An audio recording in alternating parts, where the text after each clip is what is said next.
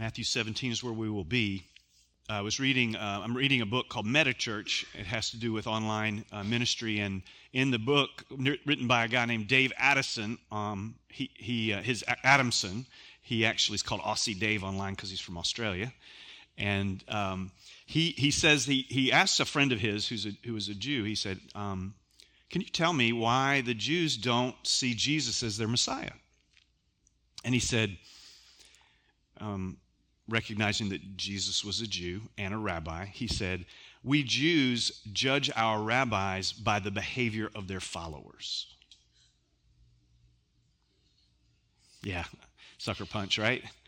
We Jews judge the behavior of our rabbi by the behavior of their followers. So obviously there's a lot there.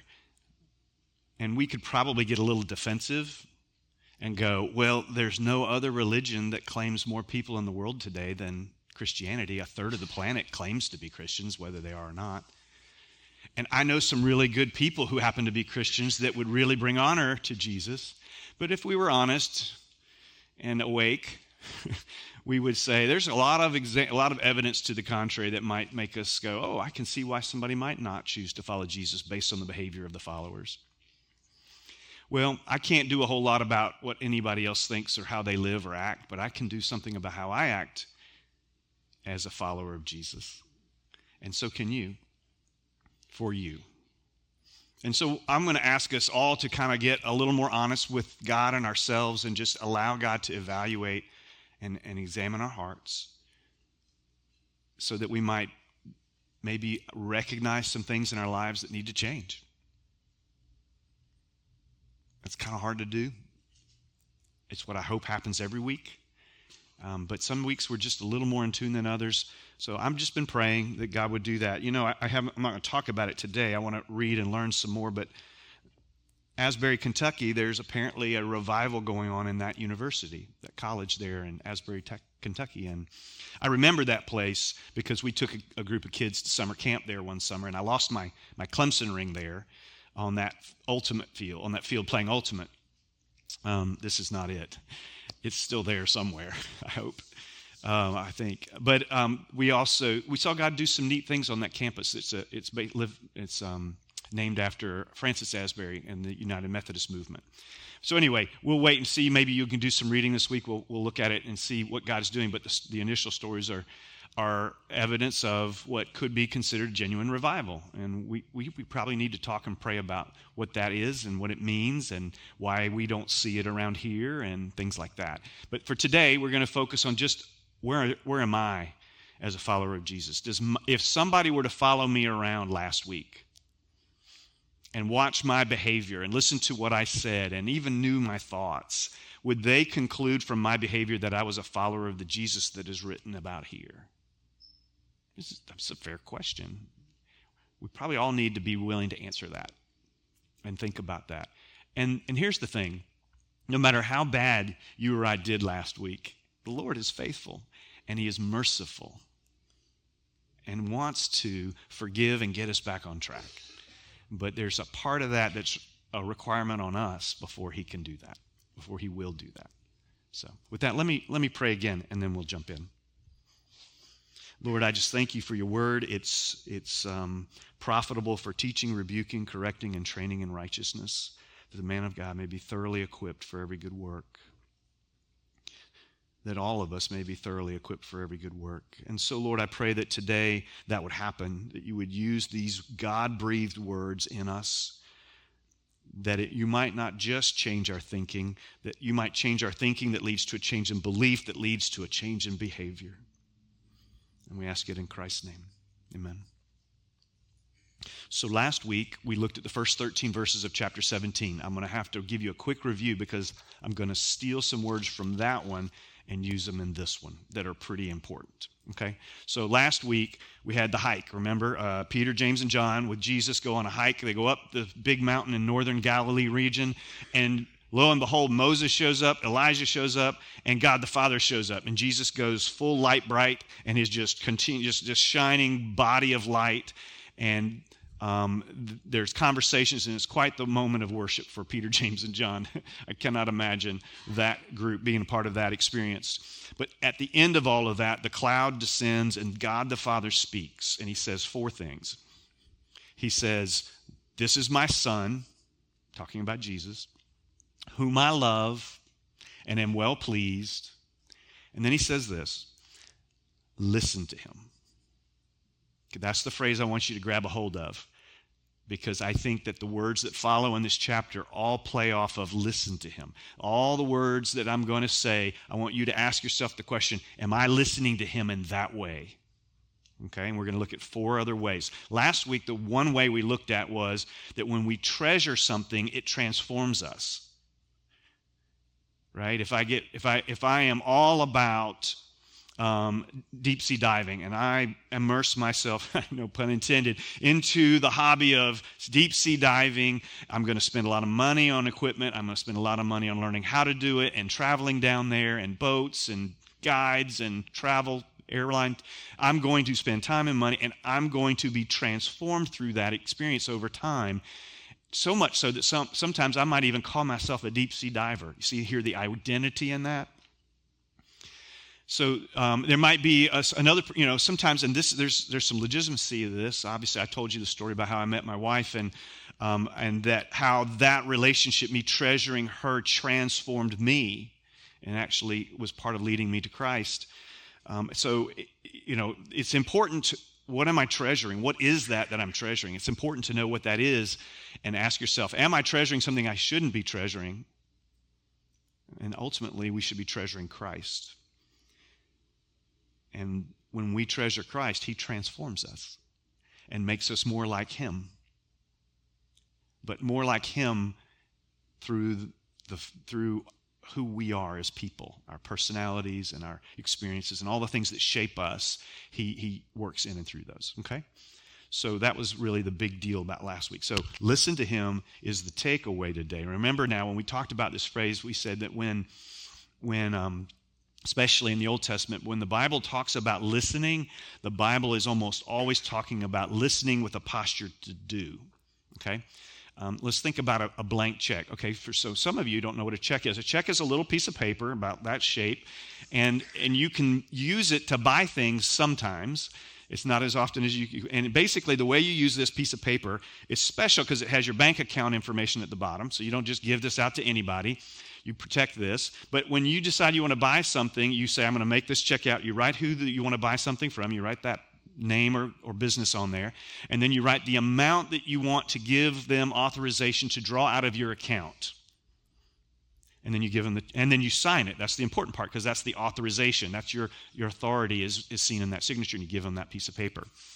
So sometimes we talk about a blank check. So a blank check, you would not normally give a blank check to somebody unless you really trusted them, because what you're doing is you're signing it, but you're not filling in the amount.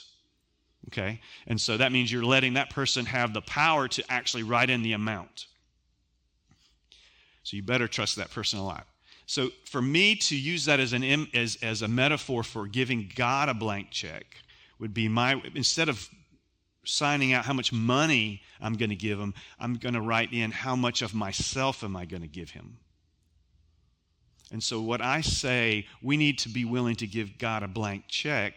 I'm saying we need to be willing to sign the check with the account numbers to my life and live and let God fill in what he wants from me. Okay? That's kind of what we're talking about. The whole song we just sang, Jesus paid it all to him I owe. Right? All this is tied together. The word all just continues, right? Our series is called All because Jesus has all authority so that all nations might pledge all allegiance to him. It's just through everything that we're looking at. The foundation of our faith is about completely being, we like to use the phrase all in sometimes, and it's like, that's a blank check mindset. And that's what you're going to see all the way through here. When God the Father says to the disciples, listen to him, he's saying, don't just listen and decide, am I going to obey that or not? He's saying, sign the check of your life, hand it to him, and then you're listening with a posture to do whatever he puts in that line. Okay? And if you don't remember anything else, that's probably pretty good. But There's more. All right. When they came to the crowd, who's they? I'm in verse 14 of chapter 17. They is Jesus, Peter, James, and John coming down from the mountaintop experience. They are fired up. They're probably a little bit glowing going on. And they're just talking nonstop probably about all that they witnessed. Or maybe they're silent and they're coming down just trying to process I'm not sure which. When they came to the crowd, so they get to the bottom of the mountain, where life is lived, by the way. For most of us, we live in the valleys. And they found a crowd of people, and a man approached Jesus. So it says, when they came to the crowd, a man approached Jesus and knelt before him. Lord, have mercy on my son, he said. He has seizures and is suffering greatly. He often falls into the fire or into the water. I brought him to your disciples, but they could not heal him. So let's just kind of paint a picture here a little bit. There's 12 disciples. 3 of them leave with Jesus, okay? Now, these aren't random 3. Jesus had a habit of culling out of the 12, 3 that he would pour a little bit extra into. Sometimes Andrew was in that, sometimes he wasn't. And so the 9 that are left kind of have a little bit of a complex going on. It's like, why didn't I get to go? And I'm one of the greatest, and I don't understand why Peter always gets to go. He's always putting his foot in his mouth. You know, we don't know what they're running through their minds, but these are 12 guys that argued about who was the greatest among them, okay? I mean, that's kind of like playing in a Christian basketball league and getting the Christ. It means you're the best in the league trophy. It's like, that seems a little backwards, but anyway. You know what I'm saying? So they're left, and a crowd forms, and here comes this man. He wants his demon-possessed son to be delivered from this demon so that he will quit rolling into the cook fire or into the pond or wherever he is that threatens his life, because this demon has such strength, it can control him and make him go into seizures and fling him all over the place. And I don't want to brush over this too lightly, but I am going to brush over it fairly lightly. But I'm not doing that because I don't believe demons are real. Demons are real just like they were then. They manifest in ways that are manifold, so many different ways. And we should take seriously that there's a spirit world that has angels and demons, and they're very real, and they're very active. And they're sometimes very subtle. In this case, they were not. But they can they can wreak havoc in the lives of people. Okay? But the point here is a father who is desperate for his son, and he doesn't really care whether it's a demon or a sickness or an illness. He just wants mercy for his son, and he comes to Jesus. Now, we're going to come back to this in a minute, but I want to talk a little bit about why. Let me read a little more, and then we'll talk about why that didn't work. Verse 17, why? Jesus then looks at the crowd. I don't think he's looking at the other 9 disciples. I think he's looking at the crowd when he says, you unbelieving and perverse generation. Meek and mild Jesus? Doesn't sound like to me. Jesus replied, how long shall I stay with you? How long shall I put up with you? Bring the boy to me. 2 quick sidebars. One is, Jesus is human, and you hear his humanity in these words. You hear the emotion in these words, and we need to be okay with that. In fact, we need to be careful not to get so caught up in the stained glass Jesus that we miss the human Jesus. He was fully divine, and he was fully human. And he felt all the emotions you and I felt, yet he did not sin. He was tempted in every way, yet did not sin. Second thing here is, and again, a sidebar, but he is showing frustration and impatience with these people that don't believe. Okay? I got to tell you, I'm sure he feels that way about me and sometimes maybe you, and sometimes I feel that way about other people too. Okay? But here's the thing. He still ministers to them. So I love that. But I digress. Verse 18, Jesus rebuked the demon, and it came out of the boy, and he was healed at that moment. I don't know about you, but I don't have that kind of power, I don't think. I say I don't have that, but Jesus has that power, and he's given me that kind of power and authority. So in theory, I should be able to do that. The disciples knew they should be able to do that, because if you remember back to Matthew 10, he sent the disciples out in pairs, and he said, go to the towns, look for the people of peace, heal the sick, cast out the demons, and they came back to Jesus, and when they debriefed around the fire, roasting s'mores, they went, I cannot believe the demons listened to us. And they were all buzzing about that. And Jesus said, okay, that's cool. Just make sure you don't forget that more importantly is your name's written in the book of life. But okay, that's exciting. So they expected to be able to deliver this boy from a demon, and they weren't able to. So naturally, the question that comes back in verse 19 is, then the disciples came to Jesus in private and asked, why couldn't we drive it out? A valid question. And Jesus gives them a straightforward answer. I love this. But I think there's a lesson in that too. Jesus speaks to the crowds more cryptically than he does to those who are devoted to him. I'll just let that one lie. Okay, so he says, so they came and asked, why couldn't we drive it out? Verse 20, he replies, and I'm going to read through this quickly, and then we're going to pick it apart. Because you have so little faith, truly I tell you, if you have faith as small as a mustard seed, you can say to this mountain, move from here to there, and it will move. Nothing will be impossible for you. Okay, Jesus, I'm a little confused. You tell the disciples they couldn't do this because they had little faith. Now, he didn't say they had no faith, although I do think there's a translation that says unbelief. And so I think I can explain that anyway. But anyway, let's go with little faith for right now. Instead, you should have mustard seed size of faith. How big is a mustard seed? Say, I don't know. Well, it's the smallest seed in the region in that time, okay? It's not the smallest seed in the world, but in their world, it was the smallest seed. So if they wanted to say something was really, really, really tiny, they didn't say grain of sand, they said mustard seed because it was even smaller. So wait a minute, Jesus, you're saying I couldn't cast it out because I had little faith, and you're saying instead I need to have mustard seed size faith. So it needs to be even smaller? I don't understand. And Jesus says it's not about the quantity, it's about the quality. Okay? Now, it does matter that it's more than zero. Okay, that was the crowd. We heard what he had to say to them, right? You unbelieving and perverse generation, okay? So I don't want that on my tombstone. All right, so little faith, what's the difference between little faith and mustard seed kind of faith, okay? Now, if you go to the parallel passages in Mark and Luke, this is what the answer is. Jesus gives this answer. He says, this kind needs prayer. That was in Mark, I think. And in Luke, he says, this kind needs prayer and fasting. But Matthew doesn't say that because Matthew shows it, and maybe they do too, but Matthew's like, I'm just going to show you. Well, where does he show it? In the way the man prayed. Go back, verse 14. When they came to the crowd, and the man approached Jesus and knelt before him, Lord, have mercy on my son, he said.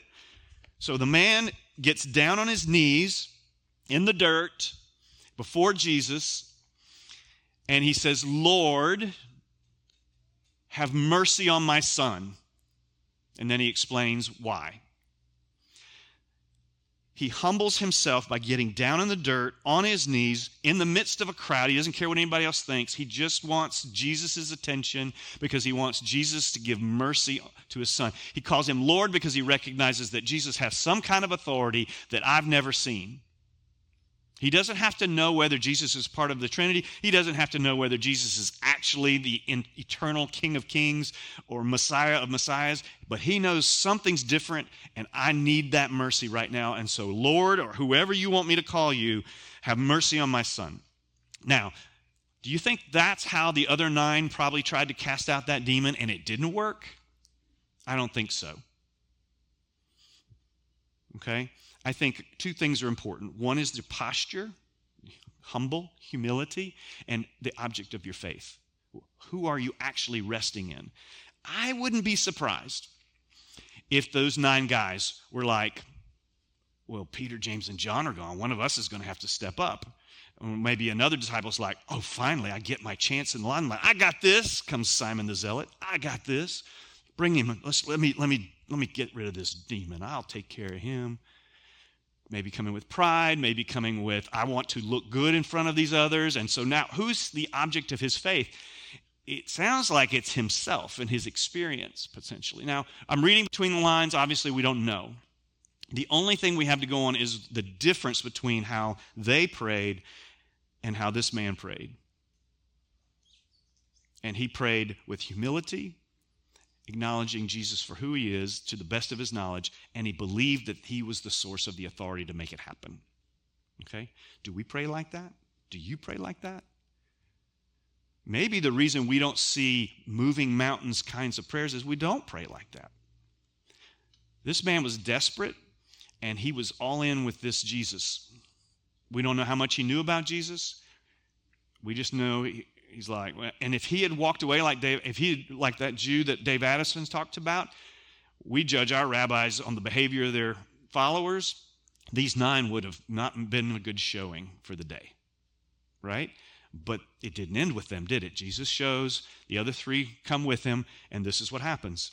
And so what I want you to see here, let's finish this out right here, this part. All right, so we're at verse 20. He replied, because you have so little faith. Then he says, truly I tell you, which means pay attention, write this down. If you have faith as small as a mustard seed, you can say to this mountain, move from here, and it will move. Nothing will be impossible for you. So he's saying it doesn't take much faith. It's not about the quantity of faith. It's about the quality of faith. You have to have some, but an infinitesimal amount of faith in an eternally powerful, eternally authorized God. I mean, do the actual math. You get, if you go 0.00001% times infinity, you still get infinity, okay? So the question for us is, are we listening to Jesus? Are we practicing a mustard seed kind of faith? Now, that was the one I'm going to spend the most time on. These next ones happen a little quicker.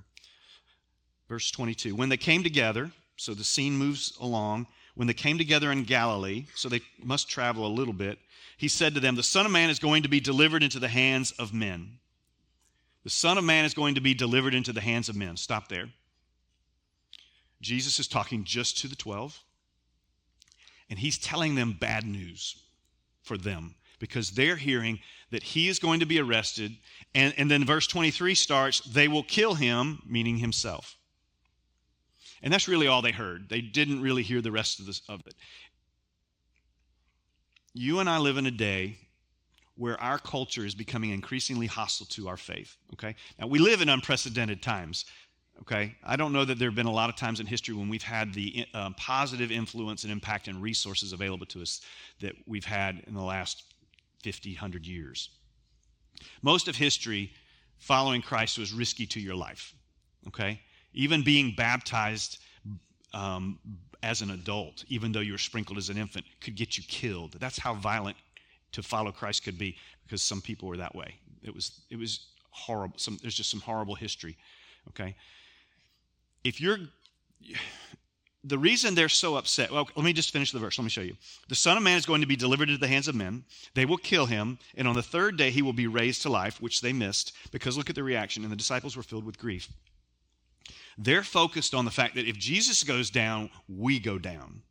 Why? Because he's our rabbi and we're his disciples. That's what the 12, that's their mindset. And I imagine the 70 disciples probably had the same idea, but the 12 are the ones that are with Jesus all the time. They're following him around. They're walking, and literally to walk behind a rabbi, the word used was described as someone who walks behind that person so closely that the dust stirred up by his feet got on your clothing. That's how closely they were saying they were going to follow the teachings, the words, ways, and works of Jesus, okay? And that's what he calls us to do too.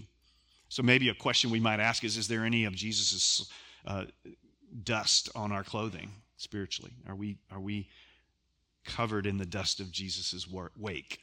Which should be a good question to ask yourself, okay?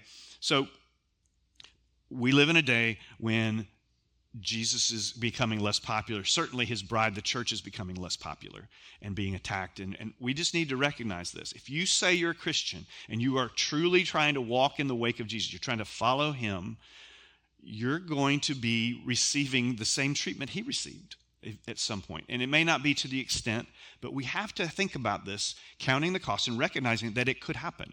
If you're going to live for Jesus, then you need to recognize that that could lead you down a road that could lead you to have to be imprisoned for him or even die for him.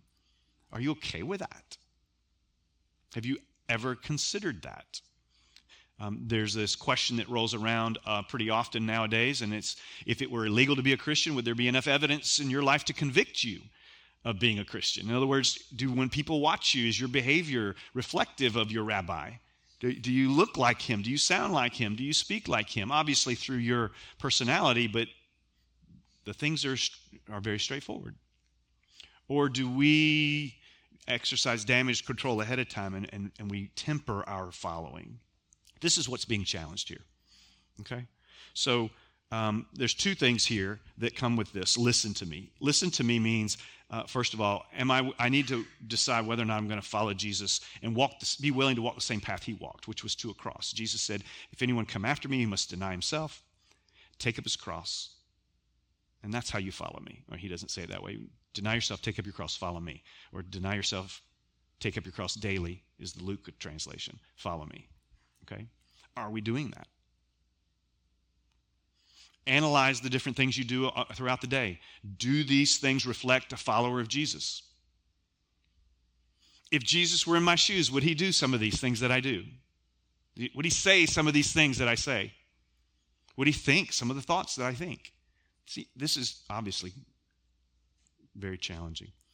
And then, but right behind that in verse 23, don't miss what the disciples missed. They will kill him, and on the third day he will be raised to life. So this is the thing.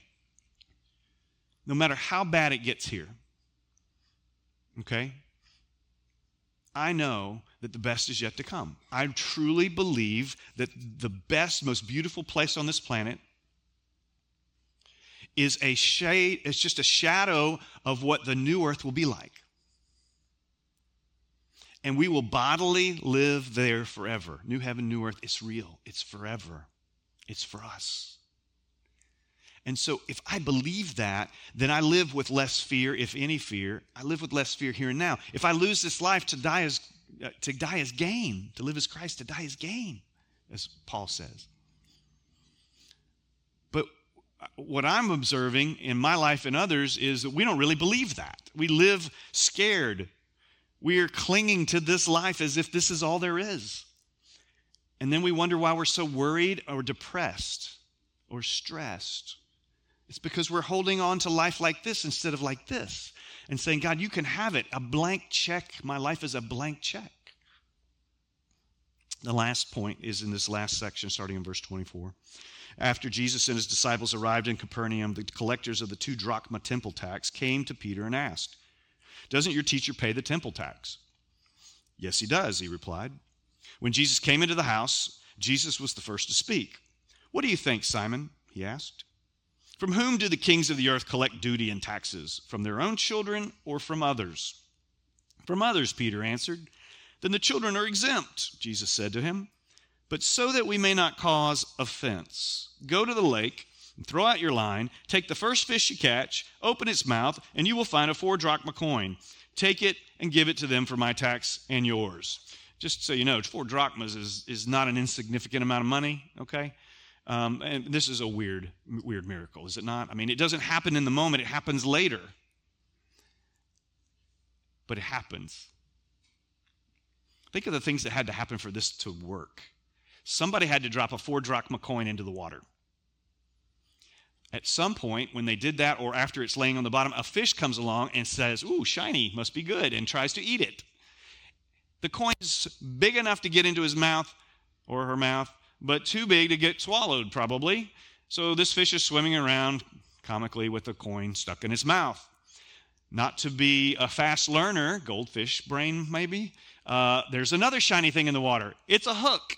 At the exact time that Peter throws it in the exact place in this massive Sea of Galilee, he sees the hook, and he goes for it, and he pulls him out, and there's his coin in the fish. And he takes the coin, and he pays the taxes for it. Now, when I first read this, I kind of go, okay, what's he trying to say? Taxes. Okay, pay your taxes.